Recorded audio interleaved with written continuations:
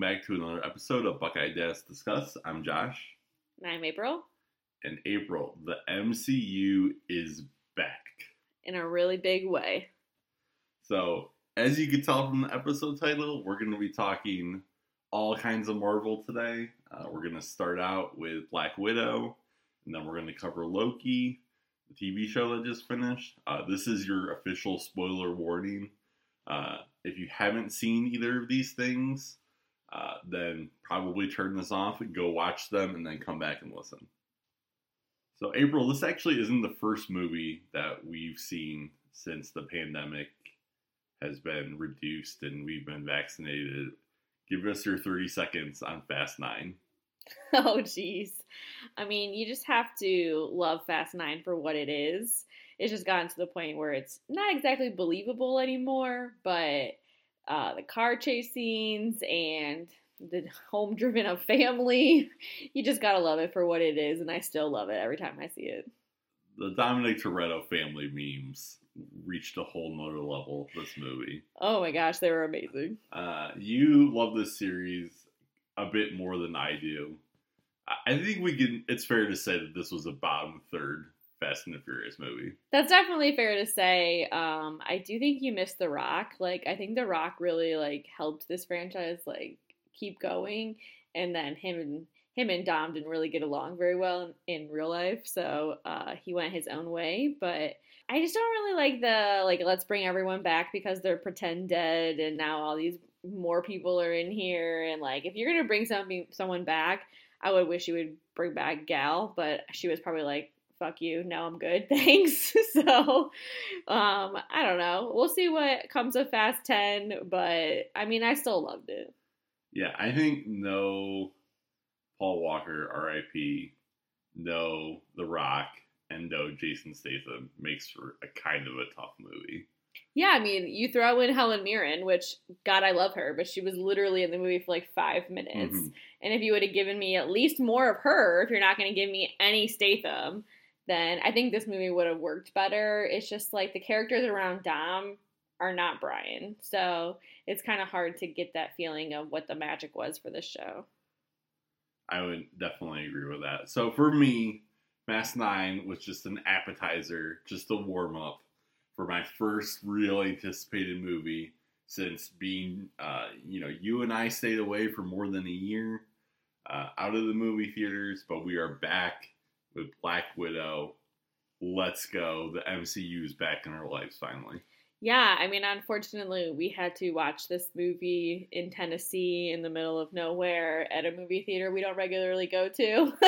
And with, the movie was actually on 2/3 of the screen for the first half an hour. Yeah, somebody forgot to flip the dial on the screen to make it actual size of the movie screen. So that was cool. So I went and saw this for a second viewing on my own in the XD theater that we have in town, which was 100% worth it. But overall, still a great movie experience, and I'm so excited that the MCU is back. Yeah, in addition to the screen being awful in Tennessee, the crowd, I feel was completely flat. Yeah, we went on an opening week. We went Friday night, the weekend it opened. There was maybe 20 people in the theater, and no one gave a shit. Tennessee, you need to step up. Really, it's just Greenville. We love you, but, I mean, we'll stick to our Toledo kind of scary theaters with the big crowds. Okay. Black Widow, long overdue. This movie was originally slated to debut in May of 2020, I believe. I believe that's right. And now it is July of 2021, and we finally got it. So, much anticipated. April, how did it hold up? What did you think? Overall impressions? Just as a blanket overall impression, I was very impressed with this movie. I do think a lot of people had low expectations going in just because it was so overdue. We saw 8 million trailers. This character is not even in the MCU anymore, and everybody just kind of thought, what is the point? And I think that makes it kind of a great movie for us to come back to because everyone's so excited to go back to the theater for it. And maybe that played a part in it, maybe it didn't, but I think this is a better than middle tier Marvel movie. The action in it was just amazing, even though we saw a lot of it in the trailer. So I think it's probably in my top half of my list. I agree with pretty much all of that. I too was worried that this was kind of going to be the afterthought movie. You know, like we have to check this off the list. We owe it to Scarlett Johansson. We're going to release it. It's not going to do that well. It's not going to be that great of a movie. And then we're going to move on to Shang-Chi and the Eternals and Spider-Man and Doctor Strange and just really kind of go full bore in the Phase 4. But I was really pleasantly surprised. As this movie is kind of an origin movie, it's pretty close to an origin story, and for a character that we've seen in quite a few movies. And it is definitely one of the better solo/origin movies I think that Marvel has done. I like this movie quite a bit. And this movie, if you were to ask me kind of what my favorite moment of this movie was, I really don't have a whole lot in the way of scenes or, you know, even some of the action set pieces, which I thought were very good. But really, this movie was a character-driven movie, and it centers on 4 people, right? So you have Scarlett Johansson, obviously, as the titular Black Widow, Natasha Romanoff. Florence Pugh comes in as Yelena Belova, Scarlett Johansson's, you know, sister, quote unquote, in this made-up family. And, I mean, what did you say, Gabriel? I kind of thought she blew Scarlett Johansson off the screen in certain points of this movie. Yeah, I mean, I think surprisingly, she was very charismatic as her little sister and played that role to a T. So I think she did steal a few scenes from her. They kind of gave her the like funny wit that ScarJo's never really had as Black Widow, and that was kind of cool to see. And she was just fun to be around every time she was on the screen. So I do think she really surprised me, and I wasn't sure she could pull off this action. I definitely have never seen her in like an action movie. Mm-hmm. So, but I thought she did really well, and I'm looking forward to seeing what we get from her in the future. The funniest part of the movie to me, hands down, was the running joke of her making fun of ScarJo's posing. Yeah, it's excellent. Which is really just so funny, especially when she does it herself at the end of the movie and then kind of just feels gross about it. Really just an amazing... This movie, you know, gives Scarlett Johansson her due, gives Black Widow her due, but then also clearly sets it up very much for the future, which we didn't necessarily know how much this movie was going to tie into future Marvel projects, since obviously Scarlett Johansson's character is dead in the MCU.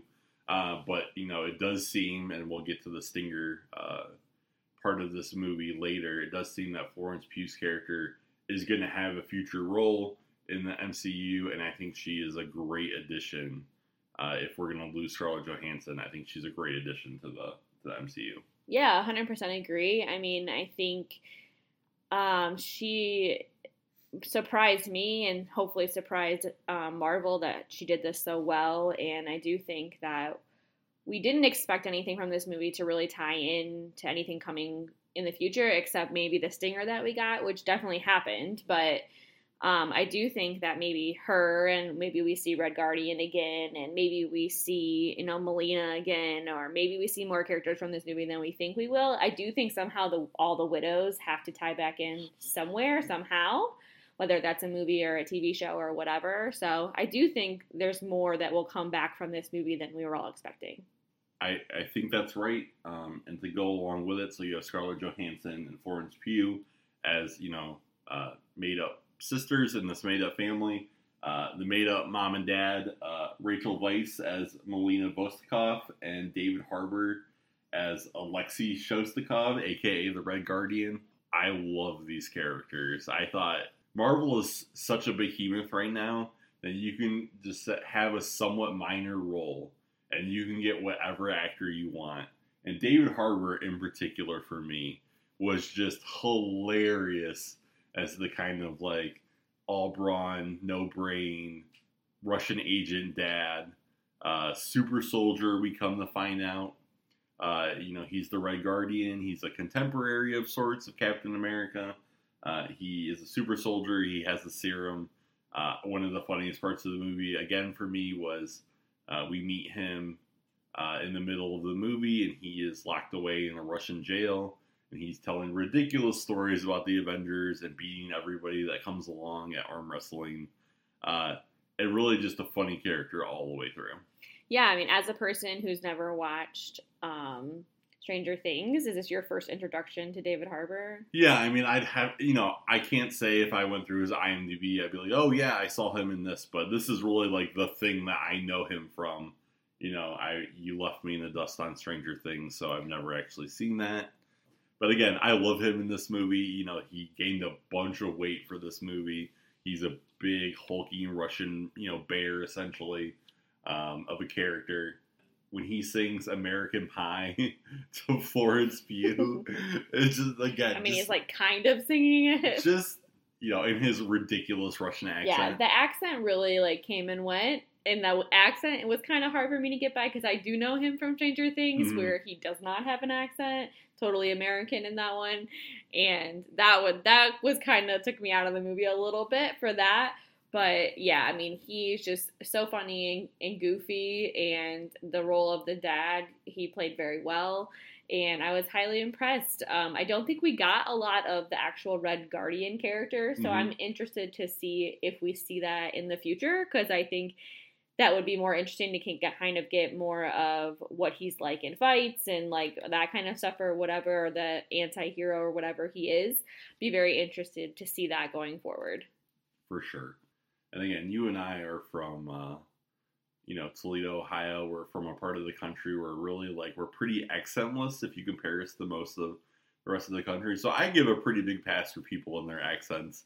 I think the most ridiculous accent of any Marvel movie is Elizabeth Olsen's Sokovian accent that goes in and out as the story progresses. I mean, it's really ridiculous in some of the early movies. Yeah, I mean, that's a choice, and I'm glad they've kind of gone away from that, seeing as she, you don't do that so well, so we're going to kind of just, leave that by the wayside, which was totally fine. But I was impressed with Rachel Weisz's actual Russian accent. That was pretty good. And Florence Pugh's was, on point. So that was very impressive for me.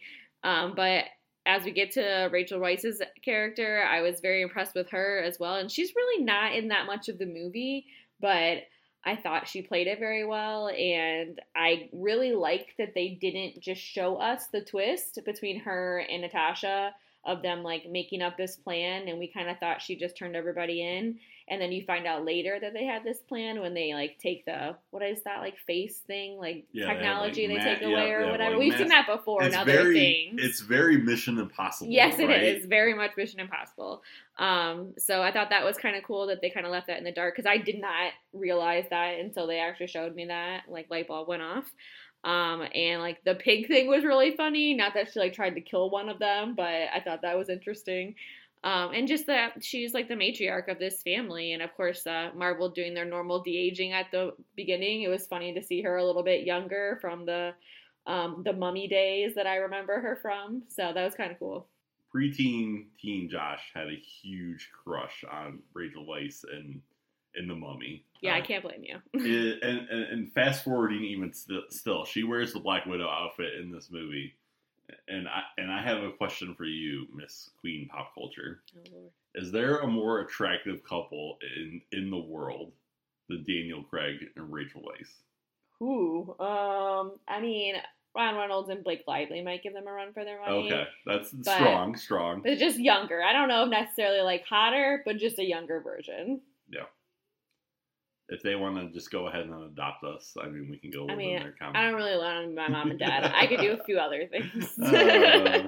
So, those are the four primary characters in this movie, right? Mm-hmm. I would say that this movie does slip back into some of the Marvel struggles with the bad guy. Absolutely. In this movie, your bad guys of choice here are character called General Dreykov, who's kind of just, a Russian general mobster bad guy. Pretty stereotypical, very Bond villainy in this movie. And so pretty much a caricature of a bad guy, just not really somebody to be too taken seriously. And then Taskmaster. We're jumping ahead a little bit, but this is going to be my big flaw of the movie, I think.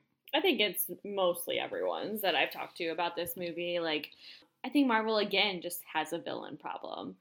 If they don't flesh out the villain, if we don't get multiple movie arcs with like Thanos, I think they just really struggle with like being able to show you that the villain has a point. And there's only a few like movies you can name off the cusp that really do that well. Like, you know, Thanos, Black Panther. I mean, there's not very many that really flesh out the villain and let you see their side of the story and want you to sympathize with them and understand them. And I think this does a really bad job of that and is definitely the big red flag in this movie for both of them, because Dreykov is just, you know, the creepy old man that sits behind the desk and gives his like villain monologue or whatever, and then Taskmaster, you know, obviously is a reveal, but I think could have been a lot more impactful if maybe it was not Dreykov's daughter and it was someone else in the cast, or maybe it was just done differently. Like, we just never saw who Taskmaster was, and it was just another villain going forward, and then that's why we didn't get a lot of him in this movie. That would have been a little bit more understandable, but you didn't flesh out that character at all. We really didn't see a lot of, like, Taskmaster's whole deal is that he copies fights, and, you know, I can fight as well as you can after I see you fight for one time. And that's why they show him watching the videos of Black Panther fighting or whatever. But, and then you see him with the claws at one point. You do see that. However, I just don't feel like we ever got that, like, titular, like, him fighting Black Widow. And, like, would have been hilarious to, like, see Taskmaster in the Widow stance. Like, give me that. I would have died. That would have been hilarious. See him do, and again, her, I guess. Yeah, whatever, right? See her do the, like, stereotypical, whatever they call, when Scarlett Johansson, like, jumps up on the person's neck and wraps her legs around them. You know, we didn't get the montage, is what I thought we were going to get. Right. You know, go from Captain America, which we see the shield. Yep. You know, we see some Black Panther claws, but we didn't get any Thor moves or Hulk moves, or you have a really large library of, you know, moves and stances and powers and stuff that you could have drawn from.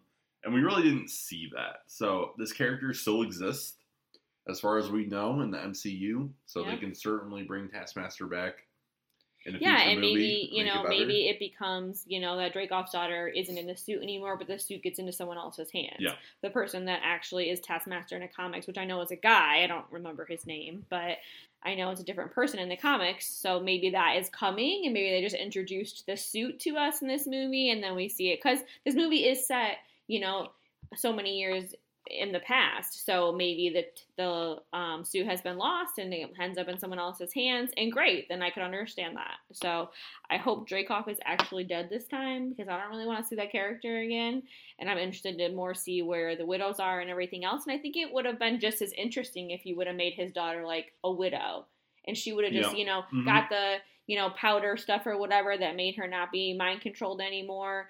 And then, you know, Scarlett has to deal with her in that sense too. And they could still fight and still battle, and all of that would have still been there, but she wouldn't have been Taskmaster. Because, like, to me, that's just kind of odd. Yeah, I mean, it was a reveal. I didn't consider anywhere in any kind of, you know, if you had to rank the reveals in the MCU, that's, like, pretty close to the bottom. Yeah. So it's a cool character. I would say underutilized, but, you know, maybe there's hope that in the future we will get some more Taskmaster, and it will be a little bit more, you know, on par with some of the better Marvel villains that we've had so far. So again, as you mentioned, this is set in 2016 after the events of Civil War. So a question I want to pose to you. We know this movie was long overdue. You know, if you want to put, you know, the MCU, you and I talk almost as if it's flawless. And to be honest, it's amazing. Like, it is one of the great, you know, hobbies and interests that you and I have shared over the last decade from an entertainment perspective. But we should be clear that it is a major failing of Marvel that the first female superhero movie was Captain Marvel at the very, very, very late, like 20 movies maybe into the run. Yeah, I feel like from things I've read that was not Feige's choice, that Feige wanted this movie a long time ago, and the powers that be kind of were like, no, women-led superhero movies don't make money, so no. And that board doesn't exist anymore after the reshuffling at Marvel. So yay to that. And I think that's a big reason we got this movie. Yes, we got it late, but I'm glad they didn't just say, oh, we're not going to do it because, we're too far gone. They gave her the movie she was due. They made it impactful to the rest of the MCU. And I'm glad we got it, even though it is many years too late. I stand Kevin Feige as much as anyone. And I'm not a reporter. I can't say that, that story is true or not. It's very convenient that now that he is head honcho number one, that a story comes out that says, oh, I couldn't really do anything about it. I didn't have enough power when, he is the one name you associate with the MCU. But it is what it is. We get this movie finally. It is, again, you and I think a very good movie. Yes. We liked it quite a bit.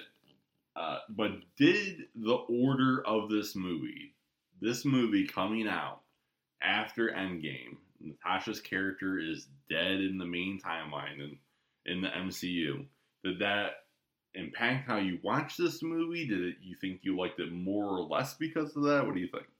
No, I mean, I don't think so. I think if you're an MCU fan, I think you know what you're going into. Like, we know that this is set for a character who's already died in the MCU. We know that we know some of her backstory, but not all of it. We think we're going to get the cool story from Budapest, which we don't actually get the full story, and that was kind of annoying, but we get clips of it and kind of get the idea of it.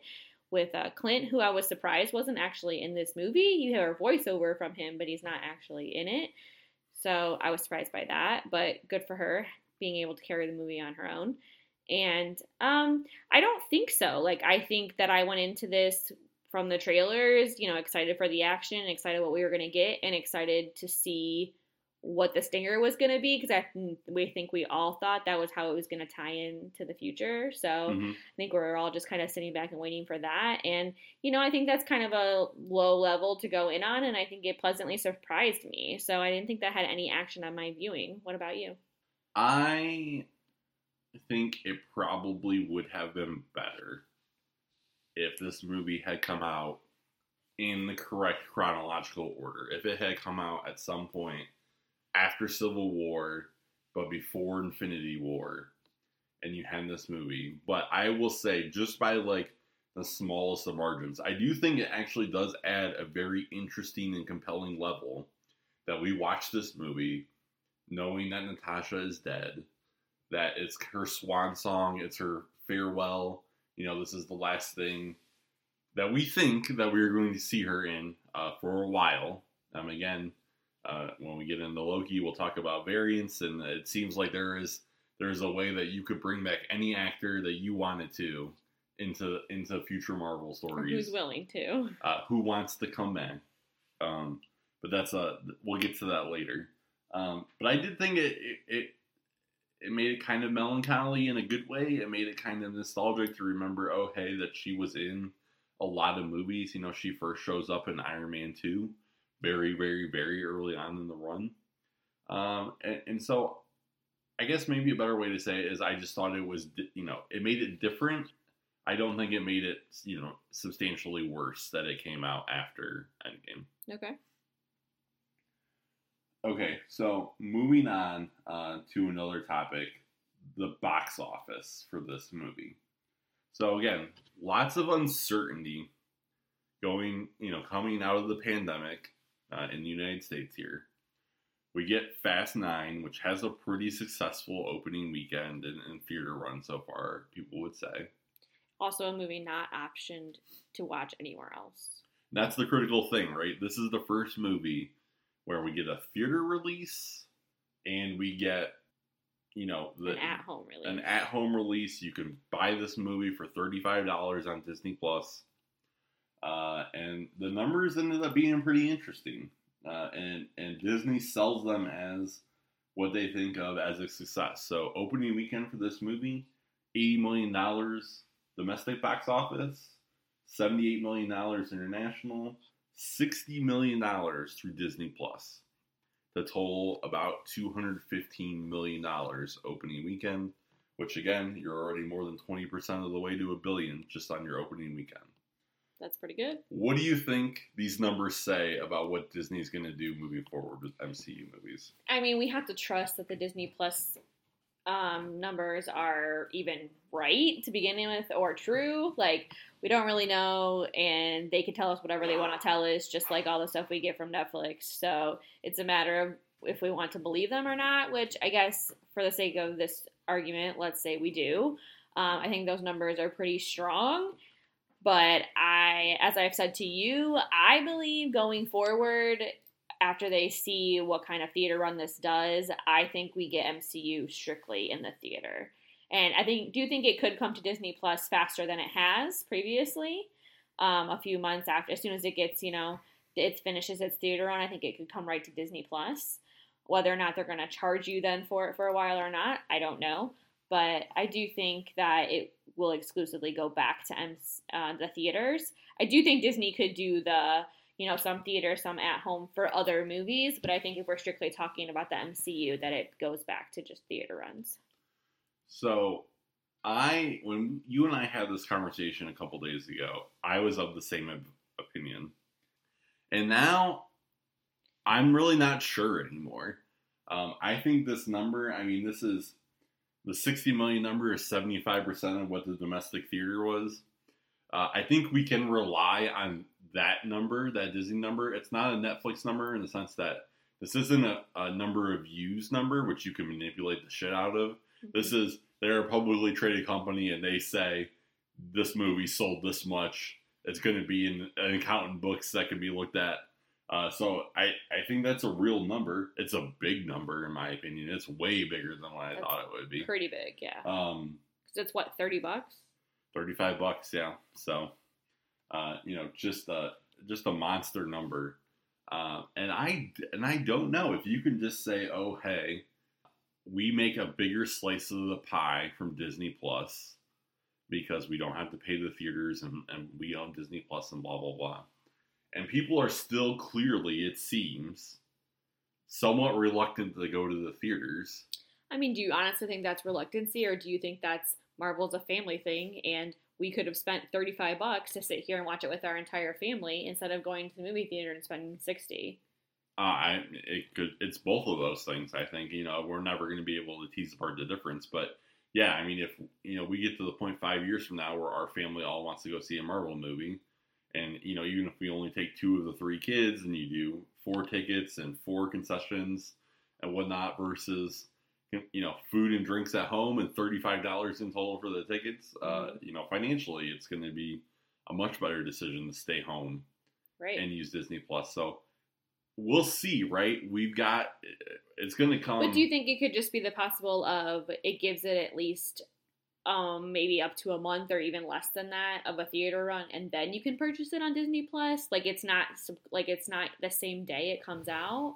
Do we think that's a possibility, or do we think it just stays that the day it gets released in theaters, the day it's available on Disney Plus, and that's what it is, and then when it's available on Disney Plus 4 months later, it's free?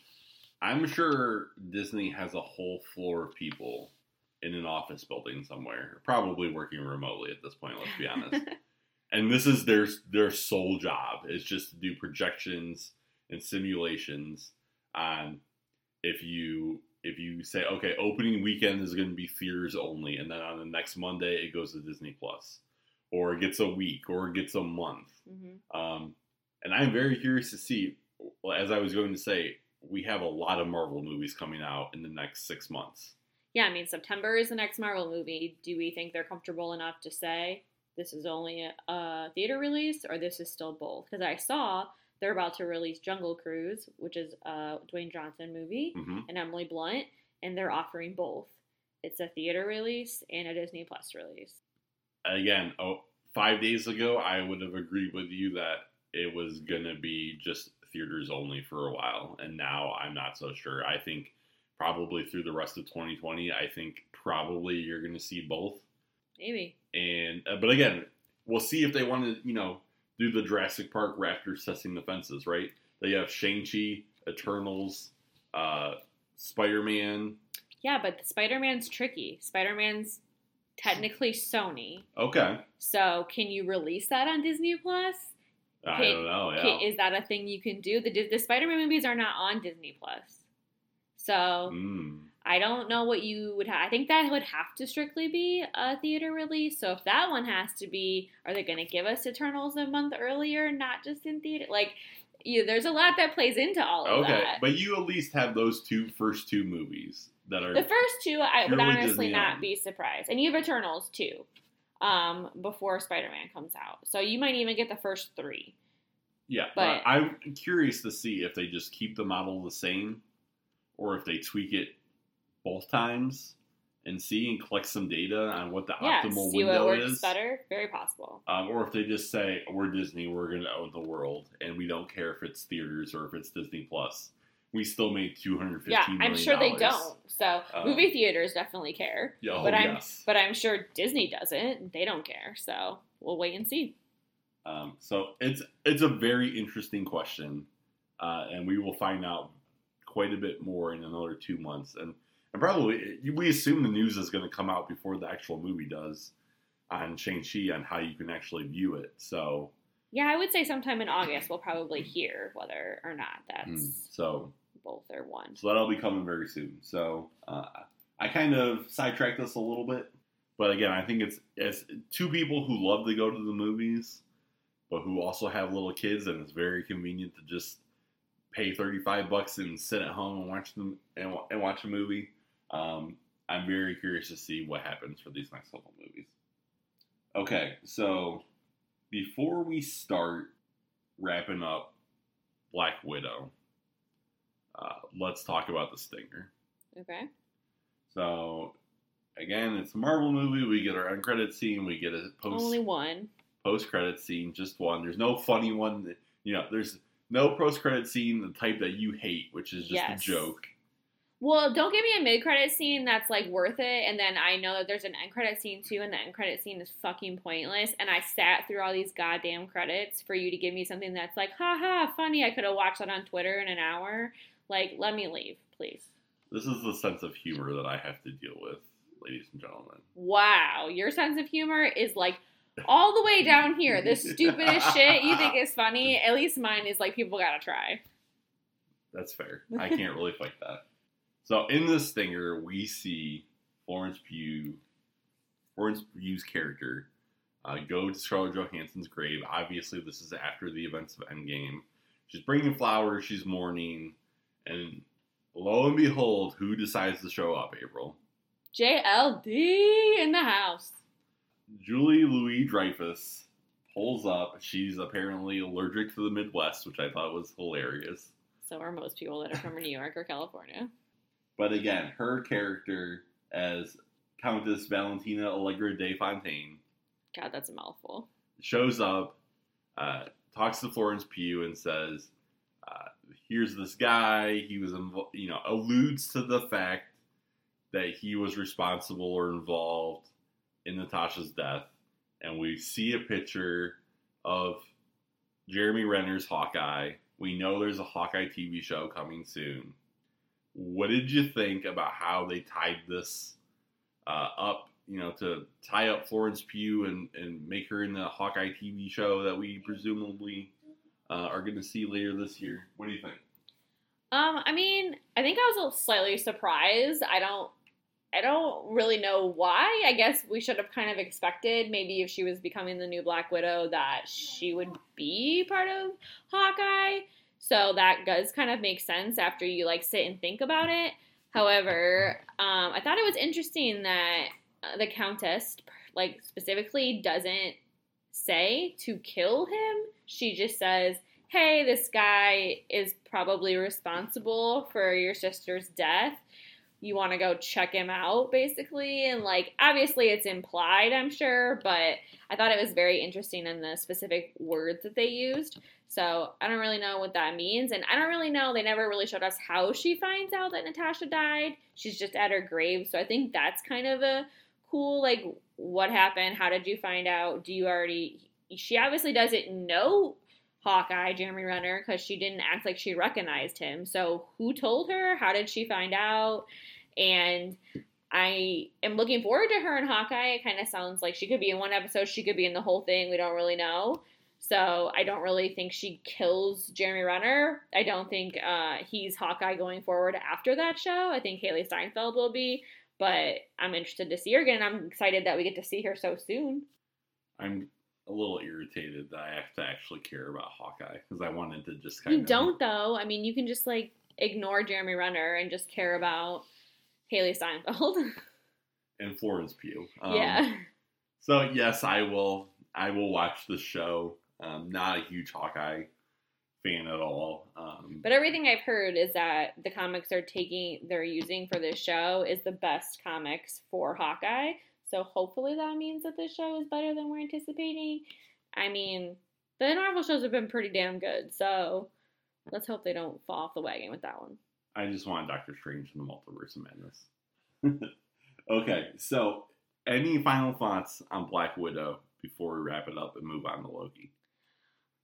I just think, like, when do we see these characters again? I'm interested. Obviously, we know for Florence Pugh, like, when do you think we see, like, do we see Alexei and Melina again in anything anytime soon or anytime ever in the future?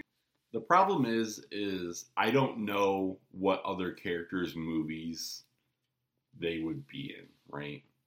So unless you think that we are actually not that far away from another Black Widow movie, and that another Black Widow movie stars Florence Pugh as, you know, essentially the new Black Widow, what movie would those characters be in? I can't even really tie them.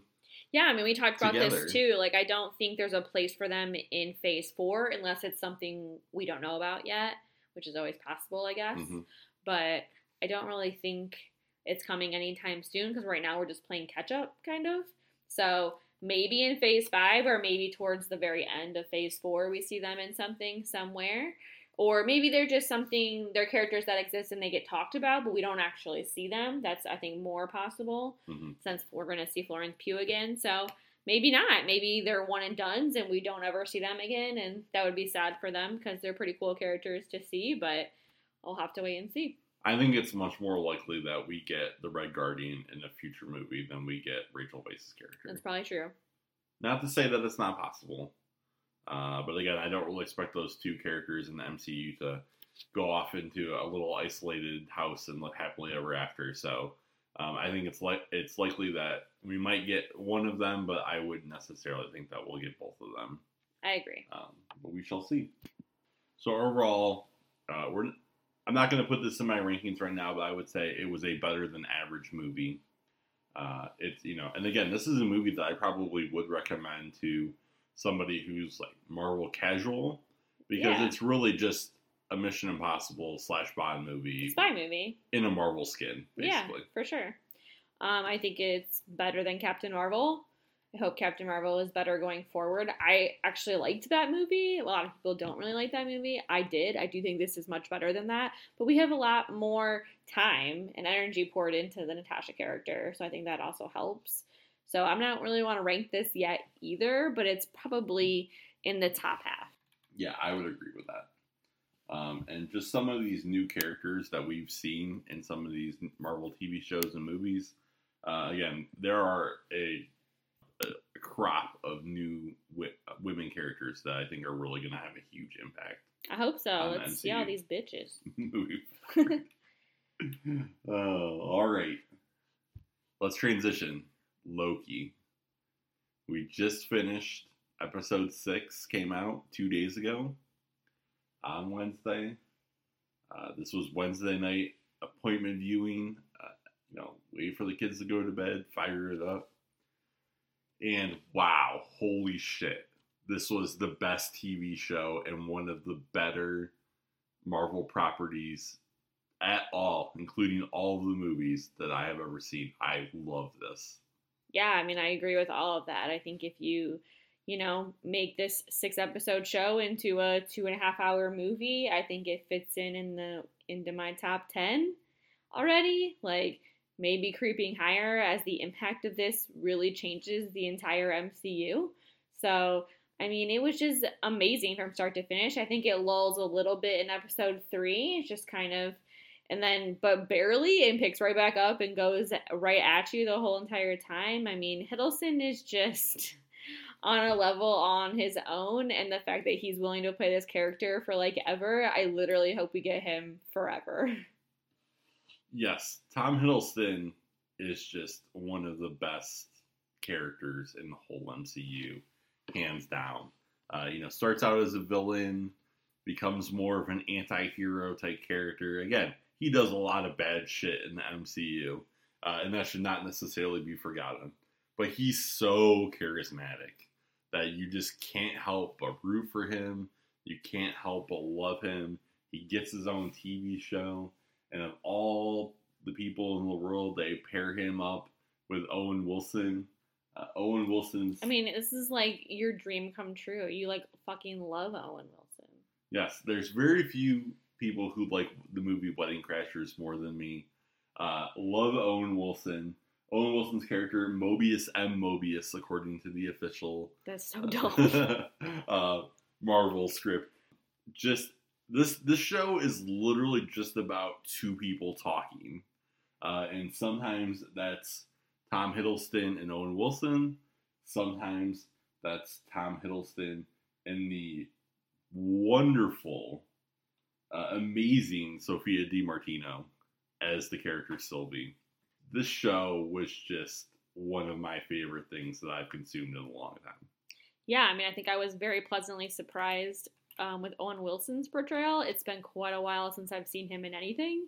So, but him and Hiddleston really like had great chemistry together, and then him and Sophia DiMartino just like lit up the freaking screen. Like their chemistry for basically playing the same character in two different ways was just amazing and believable, and you wanted to root for both of them even though they're both shitty people.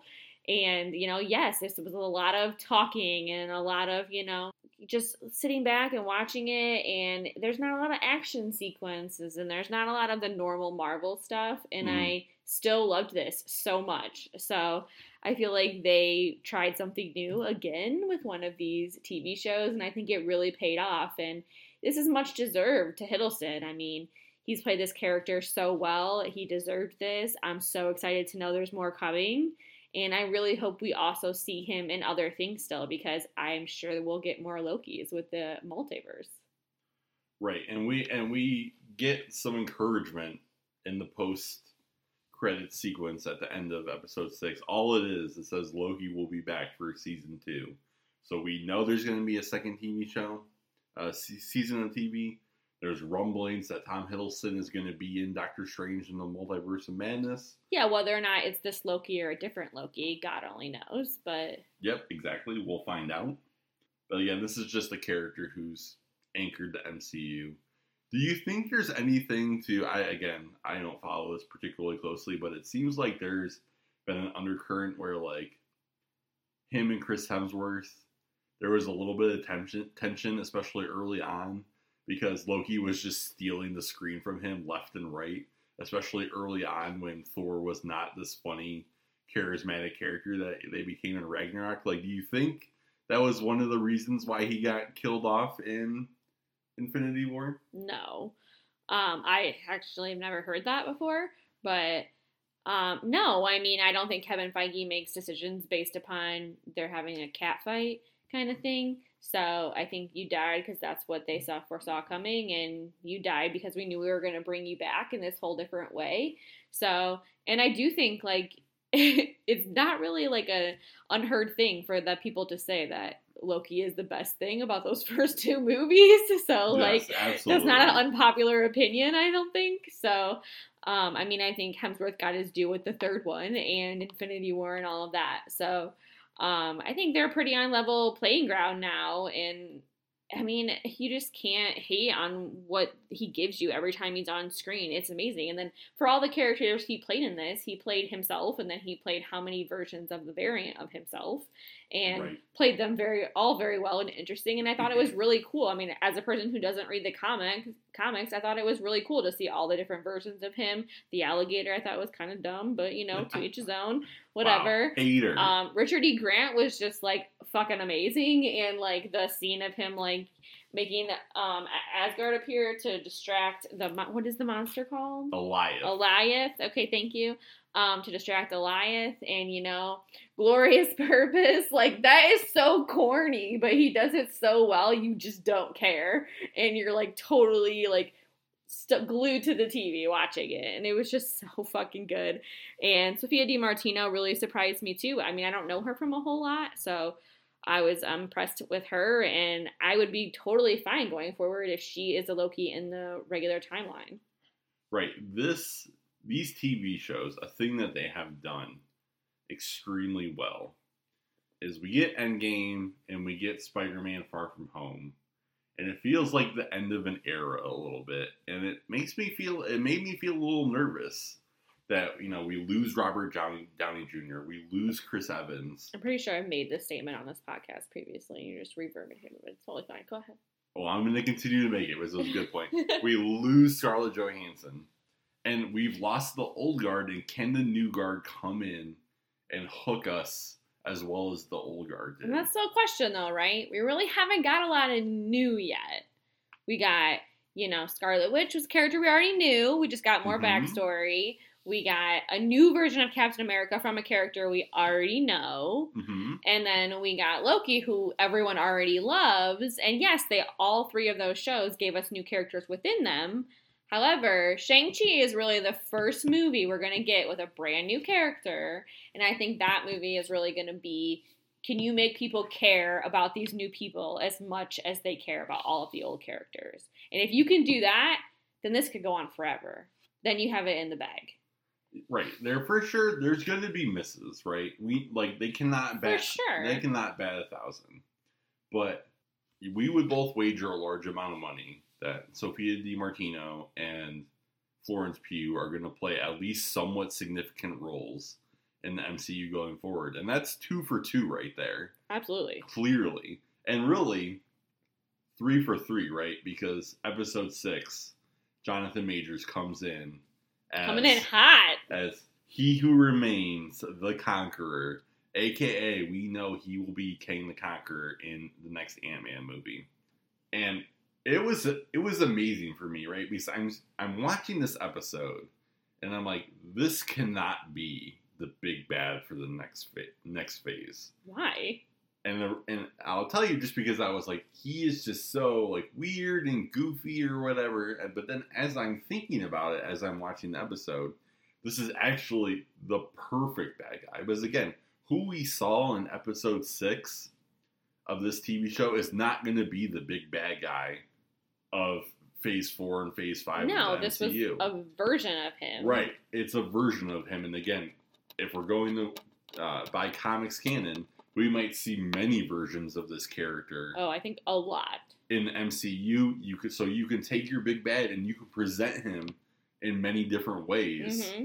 And so he's not going to be this kind of weird, eccentric, like, oh, I know everything and just whatever kind of guy. We're going to see serious Kang the Conqueror. Yeah. Come in to take names, kick ass, and rule the multiverse. Right. And that just, again, this breaks the cycle, right? Yes. You were so worried about. Yes. I was so worried about this, and I was like, oh, we're going to get to the end of episode 6, and it's going to be a different variant of Loki. Right. Or it's going to be Ravonna Renslayer. And no. And be contained, again, within this show, just like the first 2. And again, but it's sneaky, right? It really is ingenious. It still is kind of self-contained, because this isn't going to be the Kang that's going to be in MCU. Yep. But it still is Kang. Right. Even though they never say that word. It's genius. Yes, it is. And again, so in the first, and it's the first 5 minutes too, right? It's not in the post-credit scene. It's not, we don't get a parting shot of him in the distance at the end of the show. In the first 5 minutes, boom, Jonathan Majors, he is the actor that will be in the MCU. He is in this show, and we get our first glimpse in a TV show, which again is another thing that, I mean, again, I think you and I would agree, right? Ranking the 3 TV shows, Loki, number 1 by a mile. Yeah, for sure. Number 2, WandaVision. Yep. Number 3, Falcon and the Winter Soldier. Yeah, and I think that's why you hire someone like Jonathan Majors, right? You throw him the huge bag because you're like, hey, this is our plan. Are you good with this to play like all these different versions? You need an actor that can actually do that and do that well. That's hard to do. To know that you're playing Kang, but you're going to play all these different versions of him, and we need that to be believable, and you need to be ready to go for like the next decade, basically. Like, yep. We're going to pay you a shit ton of money to do so, right. But are you cool with that? So, and I mean, to get a big name like that, that's pretty big for Marvel, even though, I mean, they pretty much can get probably who they want anymore with the amount of money they can spend. But I think that's an awesome, awesome casting. They do a hell of a job with casting. It amazes me every time. And I cannot wait to see what else they do with him. He is the perfect big bad for the next round of this. And to open the multiverse can just bring in so many different things and bring back so many different things. I'm just so excited. And my biggest worry was just not being excited about it anymore, right? I was always excited to go to MCU movies because you want to know what happens and you want to know that it all intertwines together. Well, what am I going to be excited about now? We don't have a big bad. These are all new characters. Do I really give a shit? Mm-hmm. Okay, now I give a shit. Because even though Shang-Chi might be its own, like, origin story kind of thing, I guarantee you somehow it ties in. If not during the movie, then definitely in the stinger. We're going to see it tie in somehow. And definitely I want to see that opening night and be there to see that. So, yeah, it's just kind of like they kicked it off all over again. And, I mean, it's just never been done before. This is ridiculously amazing. And it's exciting. I can't wait to see what they come up with. I co-sign all of that. And, again, it really makes it now. So, you have to you can't just shrug off the TV shows anymore, right? Because, this made it. This specific scene, this specific episode. Mm-hmm. Made it. So these are just as important for you to watch. Now, maybe you don't watch it all and you can say to your like MCU friend at work, hey, do I need to watch this one? Yeah, you should watch Loki. Do I need to watch Falcon and the Winter Soldier, or can I just tell you that he becomes he just becomes Captain America? Probably not. I could probably just tell you that and like fill you in with a few lines of dialogue for you. But, I mean, yeah, I think you need to watch this and see what's coming, and that makes me even more excited because why would you have a Season 2 if Season 2 isn't going to be just as impactful as Season 1? So I hope going forward, whenever we get this again, which might not be until the next phase or the very end of Phase 4, whenever that comes, I really hope that it's just as important and done just as well. I agree with that. To me, this season of TV really was the start of Phase 4. So you get Endgame, you get Spider-Man Far From Home, which is really just kind of an epilogue. It's, we have grief from what happened in Endgame with Tony Stark dying. This is it's the Harry Potter, everybody's grown up, the kids go back on the train to go to school. And that's the same thing, right, for WandaVision, which is grieving the events of Endgame.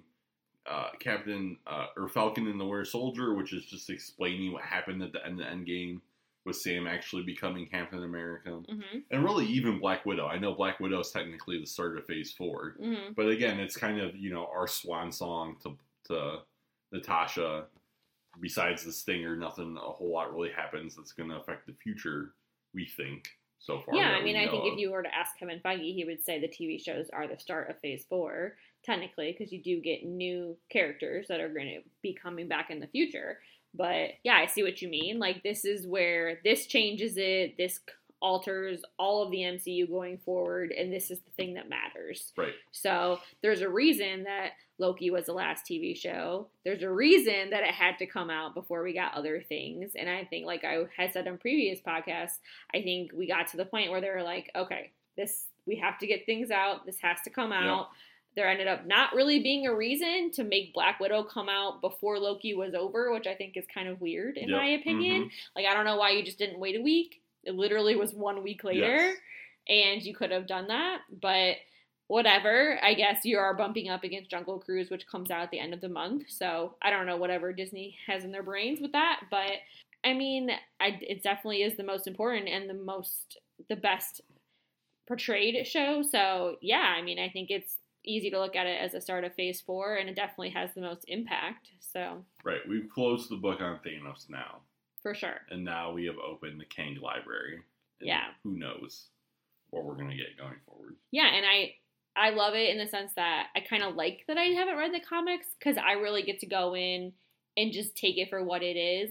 And I'm not the comic book person. Don't hate me on you comic book readers. I understand if that's your thing, good for you. But I'm not the person who goes in and it's like, oh, that's not comic book accurate, and now I don't like this.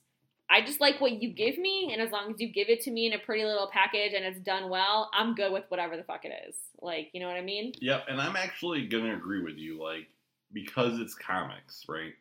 So if it's literature, if it's Lord of the Rings, if it's Dune, like, you have one version of that story. Right. And if you butcher it, then you're dead to me, and I don't ever want to see You gotta wait 10 years before you can make it again. I don't ever want to watch it again.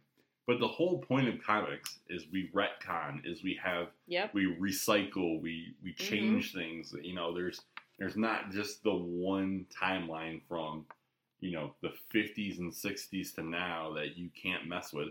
Things get messed with all the time. Yep. So just take the best stories. Mm-hmm. If you have to tweak them a little bit, if you have to combine things, change them slightly. Again, Jonathan Majors Kang is called He Who Remains. Which is a different character in the comics. Character in the comics. Who cares? Yeah, but if you're not a comic book reader, A, you have no idea about that. Mm-hmm. And B, it doesn't really matter. Like, who cares? Like, right.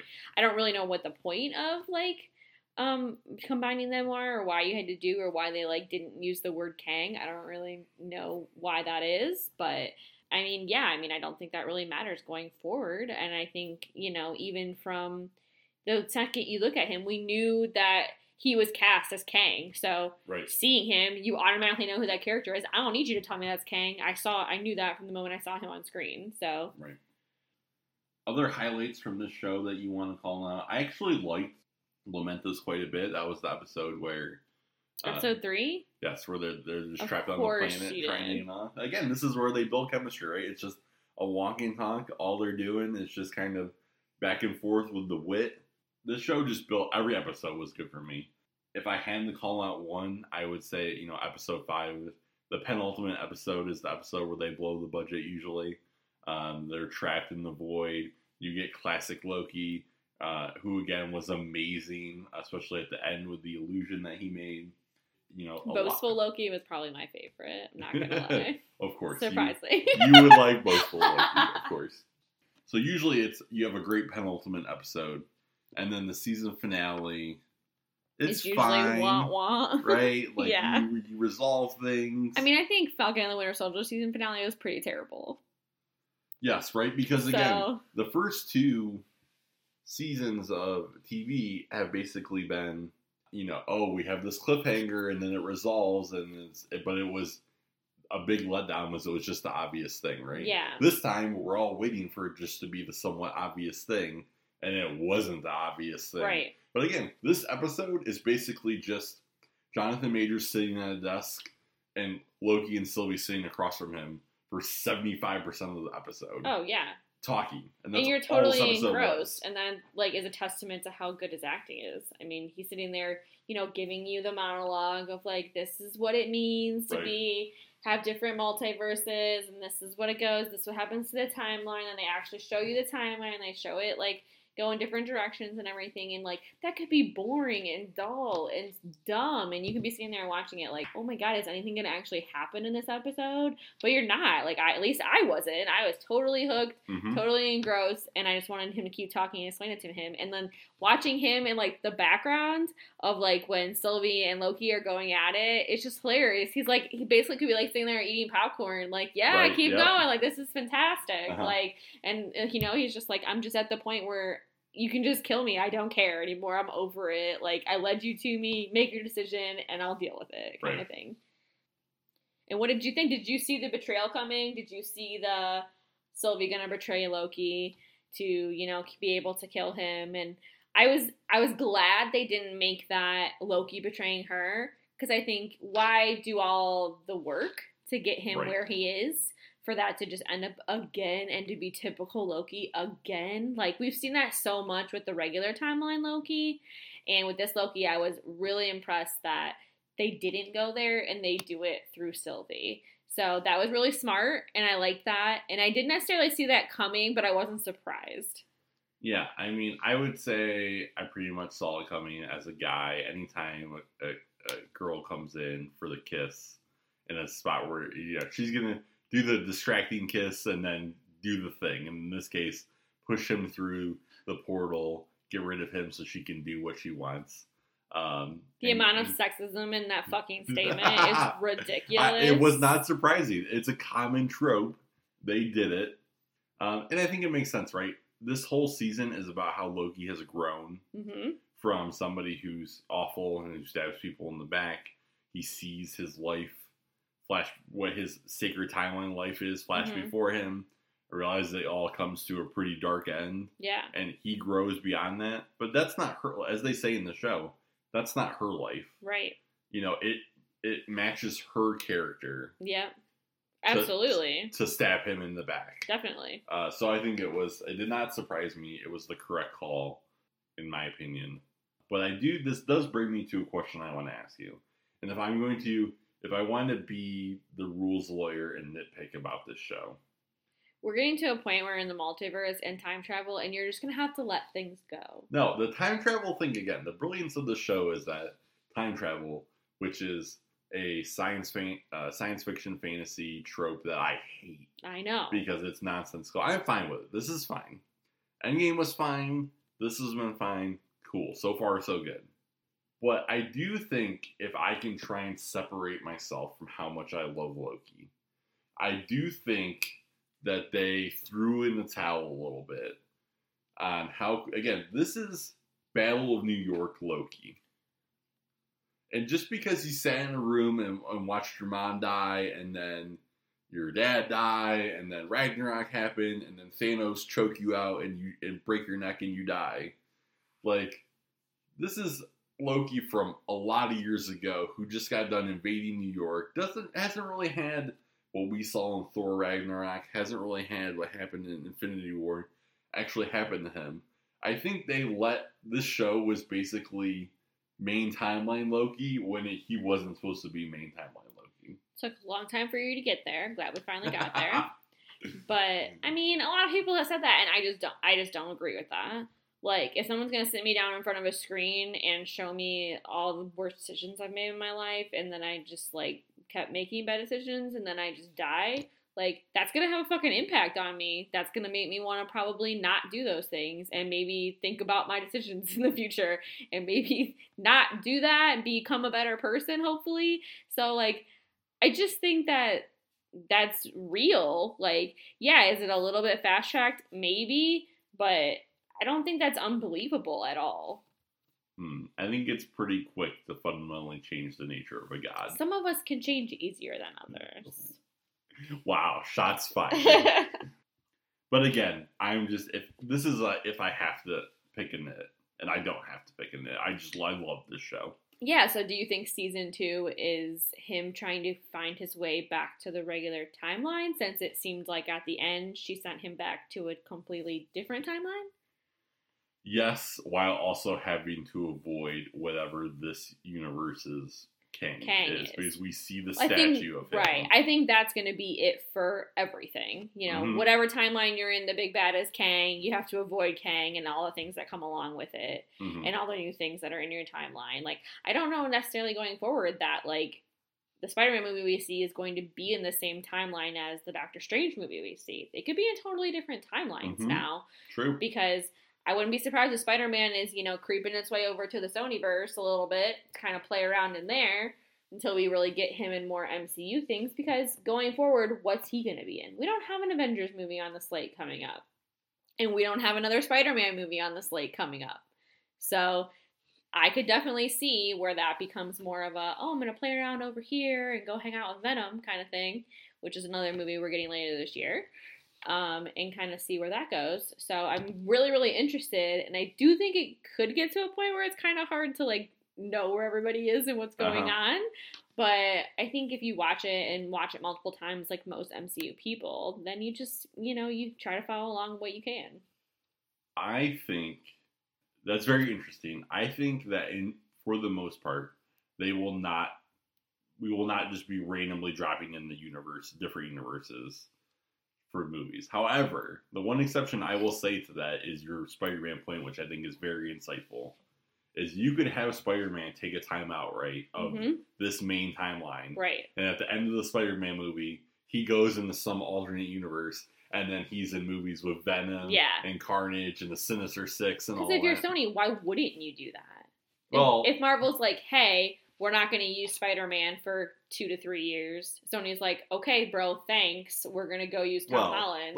Let's be honest. Like, Sony's got to drop that bag, right? Like, absolutely. Kevin Feige's like, I can take a couple years off. You can do your thing, but we get a cut. Right. Like, they're still going to get a cut. They own Spider-Man. Or they don't own Spider-Man, but they own all the things that come with Spider-Man. So they're not going to get a cut for the movie because he's technically not theirs. Tony gets a cut for their movies. But they're going to get a cut in all the toys, all that kind of shit that comes along with it. So why wouldn't that? That's going to make them more movie for a character that was just going to sit on the shelf. Yeah, I would be totally fine if they... I would too. I think that's a good idea. Especially, right? Like, we say, okay, Tom Holland, you're going off to play with the Sonyverse and all the bad guys. But maybe we'll slot in the Miles Morales. Right, that would be sweet. We're long overdue for that, right? We've literally had 3 versions of Spider-Man, none of which that are Miles Morales. It's like, isn't it time? One person at this table likes Into the Spider-Verse, which is a Miles Morales I like that movie. I just don't think it's like amazing. One person had to be dragged along to watch it after many months. So. Wow, rude. Into the Spider-Verse, the best Spider-Man movie. Boom, I said it. False. Spider-Man 2. Okay, so you and I obviously love this show. I'm going to read you your top 10 list as we established in, I believe, the last episode you and I did together. Okay. No, that's not true, right? That seems like forever ago. Whatever episode you and I ranked our 23 Marvel movies, we now have 24 Marvel movies and 3 TV shows. Yeah, we'll see you again to rank again after Phase 4 is done. So... I'm going to read you your top 10, and you're going to let me know if you want to make any changes to it, primarily by adding something into your top 10. One of these 4 things? Okay. Yes. Okay, so your top 10 starting from 10 to 1. Actually, I'm going to start from at 1, and you stop me. Okay. If you want to add or change something, okay? Okay. All right, your number 1, Infinity War. Number 2, Ragnarok. Number 3, Black Panther. Number 4, Endgame. Number 5, Civil War. Number 6, Iron Man. She's making a face.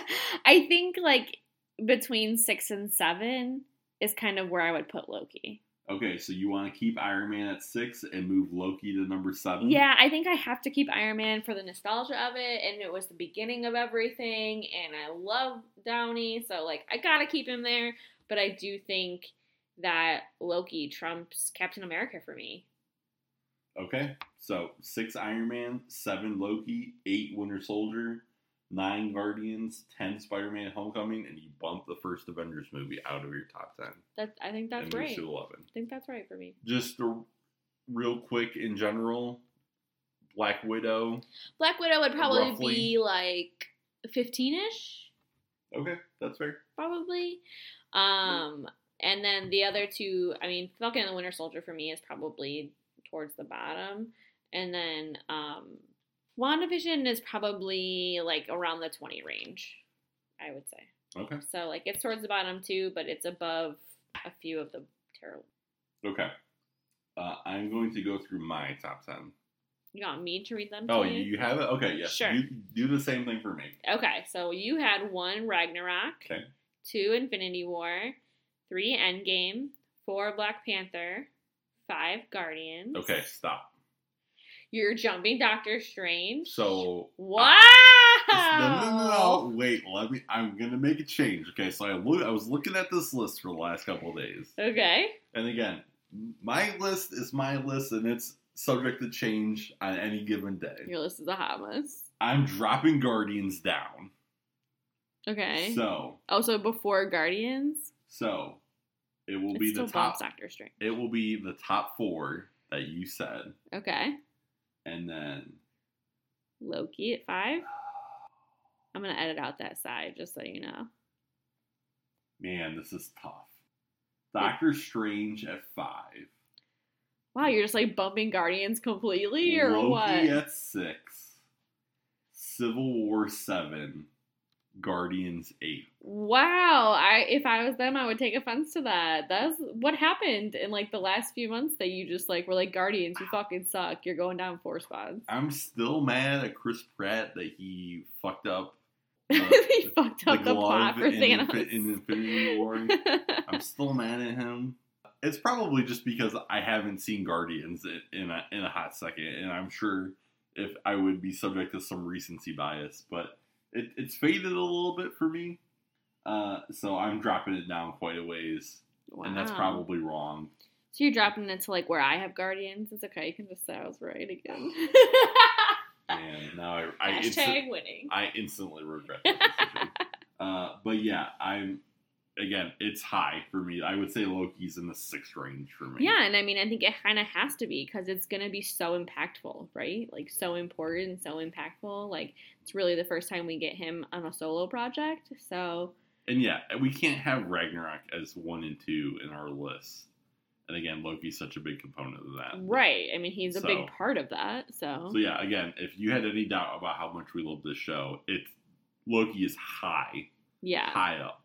I would say, just to close the loop on this, Falcon and Winter Soldier, very close to the bottom for me. Black Widow, probably in the, like, 12 to 15 range, somewhere in there. Yep. Which is also, I would have WandaVision higher than you. I would think in that mid-teens kind of range as well for me. Yeah, I'd really have to look at the list. I don't really know specifically.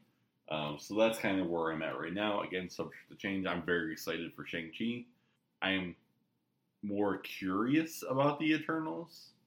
I think that there's certainly a possibility that it could be great, but I'm a little bit more cautiously optimistic for that, whereas Shang-Chi, I'm just like, let's go. Yeah, I think there's a reason that the trailer we got for Eternals was very minor, and like there's a reason they're not showing us a whole lot, and there's a reason that there's a big name director attached to that movie, because I feel like it's pretty important. Yeah. So I'm really excited for that movie. Yeah, it's just, this is, again, I think the Eternals is basically the analog to the Guardians of the Galaxy, right? Like, it's taking a super niche comic book thing. And again, they made the Guardians be amazing. Right, and they only have a movie left. So this is kind of like the new version of that, maybe? Like, without all the goofiness, I would assume. Yeah. So, this was an amazing week from a entertainment perspective. Black Widow plus Loki finishing. The MCU's back. The MCU is a dominant force in our lives that we're going to thoroughly enjoy. And I'm just looking forward to more movies. Let's go. Okay. That's going to bring us, April, to our list of the week. It's the list of the week. We are going to do a gimmick that you have protested already. I don't know how I got dragged into this. We're going back. We're not doing a list. We're bringing back the draft. I really need to know. Let's do a Twitter poll. What is better, drafting or just ranking? We're going to have to do a Facebook poll because we have like 10 people that follow us on Twitter, so. You really need like a social media person. No, I'm not available. Maybe we'll do a Facebook poll. But again, the draft. No. It's more competitive. No. And again, we're dealing with a very small list, so let's introduce it. Our list of the week is going to be our top 5 new MCU characters. So again, we have 3 TV shows and Black Widow. We've seen some new characters. If the character in its current version has appeared in a movie or a TV show, they can't be drafted. So, again, you have the FBI agent from Ant-Man. You have What's-Her-Face from Natalie Portman's sidekick in the Thor movies. Darcy, like those kind of people. Those people, again, we've seen them before. They are not eligible to be drafted in this. Has to be a brand new character. The one exception to this rule is Monica Rambeau. Since she was a kid in Captain Marvel, she's now, it's a new actress. New superhero. And now she's, gained superpowers, so she is more or less a new character. She is eligible to be drafted. So again, and this is your own personal list. You know, It is not, because if it was my personal list, I could give you the people I wanted, and if we draft it, I can only give you the people that are available. Excuse me. So this is your own personal criteria. So again, this is just your favorite, the ones that you like best. This does not have to be, you know, who is going to have the most impact in the MCU going forward. It's just who we like. It's just who we like. So, since I have put this burden on you to draft, I will give you the choice. Would you like to pick first? So do I pick first, then you get to pick twice? That is how a snake draft works. So that's terrible. First, second, and third. I hate fourth, this already. And fifth. I'm just protesting right now that I hate this already. So what you're saying is you would never want to be a general manager. No, I don't like this. I want this person. I will give you whatever amount of money you want. That is the end of the story. I don't want to do it so like this. So you're going to be the person who gets 4 first-round draft picks for RG3? Yes, that's fine. Yeah, that's fine. Just because I want them. Okay. Well, okay, you go first because I want 2 picks. Oh man! Again, This is your stupid idea. Second draft that I'm gonna have to pick first, and again, I would much rather be picking 2 and 3. So, but I'm curious because I think you and I have different pools of people that we value. Oh, you mean like you're a male chauvinistic people and I'm wow. a female? Wow. Let's see who's on this list. Come on. Okay, I have the first pick. Okay. With the first pick in the 2021 draft that no one wants to take part in, you select. The first pick of the Marvel new character draft. I'm taking Sophia DiMartino as Sylvie. Okay. Again, for all the reasons we already described, she had electric chemistry with Tom Hiddleston. She's very mischievous. She's another facet of one of the most interesting characters in the MCU. Certainly easy on the eyes, and certainly could be a character that we see take a prominent role in the MCU going forward. Tom Hiddleston has said he will play Loki forever. And again, that does kind of throw into jeopardy. I mean, he'd be on my list if he could, but... Right. I mean, he would be, let's be honest, number 1, I think. Yeah. On our list if we could take any character from these 4 properties. So it does actually make me question a little bit how prominent a role she's going to play, particularly in the MCU, the movie version. Yeah, we just don't know yet. But just loved everything about her character. She's my number 1 pick. All right, I'm going to keep track. So we can also throw this in the Twitter poll. Whose list is better? No, for your 10 Twitter followers. April, you are on the clock with picks 2 and picks 3. Okay. With my first pick, I select Florence Pugh. Okay, this is the obvious. That was obvious. Because, I mean, why not? Duh. And then with my second pick... Oh, hold on. I'm going to cut you off. Don't be slow. When I did my list, my draft board, as it were. Okay. I tiered. I made different tiers of characters. Of course, no one thought about it in that the much. First tier, I had 3 characters, and 2 of them have been drafted. Okay. So I'm curious to see if you take number 3. The next person's not going to be in your top 3. So. Okay, excellent. With the 3rd pick in the MCU draft, you are taking Countessa. Of course. Because I fucking love Julia Louis-Dreyfus, and I want her to be in all of the things. Of course you do. Tell the people how excited you were again. Oh my god. When she showed up. I don't think people understand. Like, I have literally watched everything this woman has been in. I forced myself to watch Seinfeld, and I don't even like Seinfeld just because she's in it, okay? And she's fucking hilarious in it. I will give her that. But I don't really like that show. But I have seen every episode. So I have watched it. New Adventures of Old Christine, like, which is like one of her first TV shows she was ever in, is hilarious. It's amazing. I mean, Veep, hands down, amazing. She's everything, and I love her, and I can't wait to see what they do with her character, and I just hope she has a bigger role going forward. Okay, that's fair. She was not on my top tier. I figured. Would you like to wager a guess as to who my next pick will be? I have picks 4 and picks 5. Owen Wilson? Surprisingly, no. Okay. With my next pick, I'm going to draft Kathryn Hahn. Kathryn Hahn. I knew it was one of those as Agatha all along. Again, It's not her name. Agatha Harkness is Agatha all along. Oh my gosh, you just like the song. Let's just be honest. Again, I'm not gonna just pick recency bias. I'm gonna remember the things that we saw first. And Catherine Hahn was just so charismatic. Was just so every scene she was in, she was just jumping off the screen at you. Mm-hmm. And again, she's locked away. She's imprisoned. I feel like we could definitely see her in a future Doctor Strange movie. Very possible. In any kind of movie that Scarlet Witch ends up being in, I think Agatha Harkness could come back in for sure. Loved her character, and she is pick number 4 for me. All right, now this is decision time.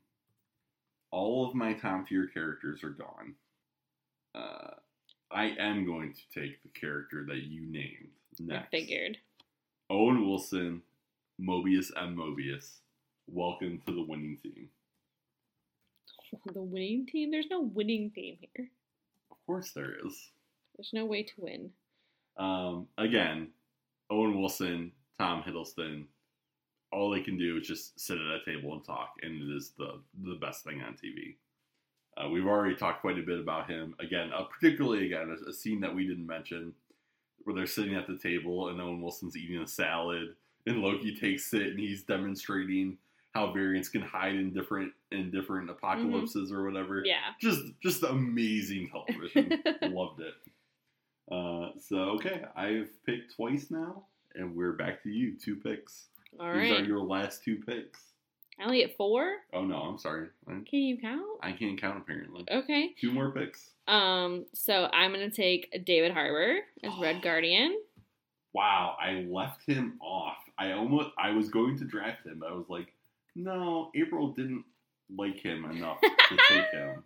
Well, you took Owen Wilson would have been my next pick, but you took him. So Okay. And then I'm gonna have to go with Rachel Weisz. Okay. So you were all in on Black Widow then. Yeah, I mean, most of the new characters, some of the new characters we got, I don't really like. So. Wow. Okay. All right. I am up then for my 2 picks, and this will be my last 2 picks. Yeah, I have a feeling I know where this is going. I have 1 character left in my second tier. Okay. And again, this might surprise you a little bit, because I would say this character was not universally beloved, but I do think he's pretty complicated, and I do think there's potential going forward. Are you going with Wyatt Russell? I'm going to take Wyatt Russell Gross. as my next pick. Again, maybe one of the Just best. so you know, that would have been like my number 12 on this list of 12. That's fine. If you want to have a bad draft board, I Wow. understand. I'm not saying he wasn't good in it. He was very good in it, but the character in that show for him was just not very interesting to me. if you're gonna remember one scene from Falcon and the Winter Soldier, one just 5-second clip. Well, yeah, we don't what get is to it- see superheroes murder people. What is it gonna be? It's gonna be Obviously. Wyatt Russell holding the Captain America shield with blood dripping from the Yeah, bottom but now of he's it. supposed to be like a good guy. And I don't believe that for a second. He's so like, hard he's pass. like anti-hero. He's kind of gray. Okay, He's definitely gray. You're allowed to like who you like, Okay. even when it's wrong. Okay. The pressure's on now. Don't fuck it up. One last pick. It's down to 2 people. Okay. I mean, it's low-hanging fruit, and I gotta take him. Jonathan Majors Obviously. as He Who Remains, King Conqueror. And really, like, looking at my lineup, it's unbelievable. I mean, the other person I want to take on this list then is Richard E. Grant, but I don't even think we're going to see him again. So, does that really count as a person? Yeah, why not? That's who my next pick. Those were the last 2 characters I was deciding between. I mean, that's who I'll take, but I honestly don't think we see him in anything else. That's fine. We don't need to see him again in anything else. I think he stole the show a little bit. In No, episode absolutely. 5. And in the classic Loki getup, like, just completely ridiculous. And I saw the, like, picture of himself he posted on Twitter of him in it, like, making fun of his dad, making fun of him for wearing tights. And he was like, I hope you could see me now. Yeah. And it's just, like, it's just great. And he just played the part so well. I would love to see him again if he comes back as like one of the variants. That'd be cool. Yeah, but, that would be cool. I don't think that we're going to. So, yes. But again, this was a stupid idea. If you're ever just walking around the house and you hear somebody yell "glorious purpose," know that it is me doing my best Oh my god. Richard Grant impression, and I have no shame whatsoever. Oh my gosh. Okay. All right, so to recap, your list is It's not a list. Florence Pugh as Elena Belova, Julie Louis-Dreyfus as the Countess, David Harbour as the Red Guardian, Rachel Weisz as, mom scientist, Melina. and Richard E. Grant as Classic Loki. Okay. Pretty good list. Thanks, I know. Not as good as my list, Mm. which is Sylvie, Agatha Harkness, Mobius, Wyatt Russell and as U.S. agent, and Jonathan Majors as He Who Remains, King the Conqueror. There's not a whole lot left on the list, really, I feel like, of people that I'm super compelled by. Yeah, so the other people we had on our list that were possible options were Monica Rambeau and Isaiah Bradley, to name a couple. I think those were the only other two, right? Yep, that we didn't name. So there's only two that we didn't use. I don't really think that either one of those people are going to come back in a big way. Possibly. Mm-hmm. Maybe I do think Monica Rambeau is going to be in the next Captain Marvel movie. But I just think she still is like going to be the sidekick or whatever. And then we don't even know if we'll see Isaiah Bradley ever again. So I hope we do. I hope we do too. I don't know in what we would see him. Maybe the next Captain America movie. But we'll have to wait and see. I'm not sure. I think that my list would have been vastly different if I got to just make a list. But that's okay. Well, yeah, but I mean, come on. That would be, our list would be the same, right? We would have Sylvie, Yelena Belova, Mobius. No, see, I don't have Mobius. Wow. Okay, give us your list. Sylvie, Yelena, Agatha, JLD, and Jonathan Majors. Okay. They would have been pretty close, I think. And I'm surprised that you took David Harbour that early. I wanted him on my team for sure. Well, you took all the other guys. So, closing thoughts as we close Phase 3, start Phase 4. MCU movies in general. Just really happy movies are back. I have loved my time going back to the theater. As I said, I went and saw Black Widow again, all by myself in the dark of night, in a big XD theater that we have in town here, and it was fucking fantastic. The sound is just so much better, and I just can't wait for these Marvel movies. They're just so good, and I think I'm going to have to treat myself a little bit more often to going to the movie theater after my kiddos go to bed, because it just is something that makes me happy and I enjoy doing, whether it's by myself or with my husband or with a friend. So I have to make time for us moms out there that don't get a lot of time to ourselves nowadays. So I do love that it's back, and I would love to support the movies as much as I can because I don't want it to go away. I do enjoy being able to watch a few things from home. Like this weekend, the new Space Jam movie came out. I would never pay money to go see that, but I will watch it because we have HBO Max. So, there are circumstances in which I think that's a really good thing, that a lot more movies can get made because there's more ways to show them to people. So that can only be a good thing, but I don't want to lose the theater because the theater is really important to me and I want to keep going forever. And I think I've already kind of passed that along to our oldest, so I hope that he can go forever and enjoy it as much as I do. It's the perfect way to end. I co-sign all of it. I love the movies. I don't know what this says about me, but I'm not, embellishing at all to say that I think when I look back on my life, there will be, many thoughts about my family and my wife and my children and hopefully some grandchildren and my career. But one of those things that might actually still stick out at me at the very end is sitting in a packed theater for Endgame and just never experiencing anything like a crowd being so into something, that communal experience. It's really like on a level of whatever the best, it's on the level of Ohio State 1 versus Michigan 2. It's like you're sitting in this, in a football game, in a basketball game. It's this communal experience. This culmination of 23 movies. And it was just really special. It's really something that I enjoy. I'm about 200 pages in to 700 pages of Dune. I'm really looking forward to that. At the end of the year, you put your head down, but when you love it, when you think, wow, like maybe I don't love it, but I really appreciate it. That was a really good movie.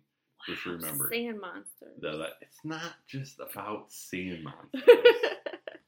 It's basically like, I'm just like, are we to the point where like I gotta learn about this whole new world again? Its like, rules and what happens, like and like I'm done. I got Game of Thrones, I got Harry Potter, I got the MCU. Like I don't need any more worlds. I'm good.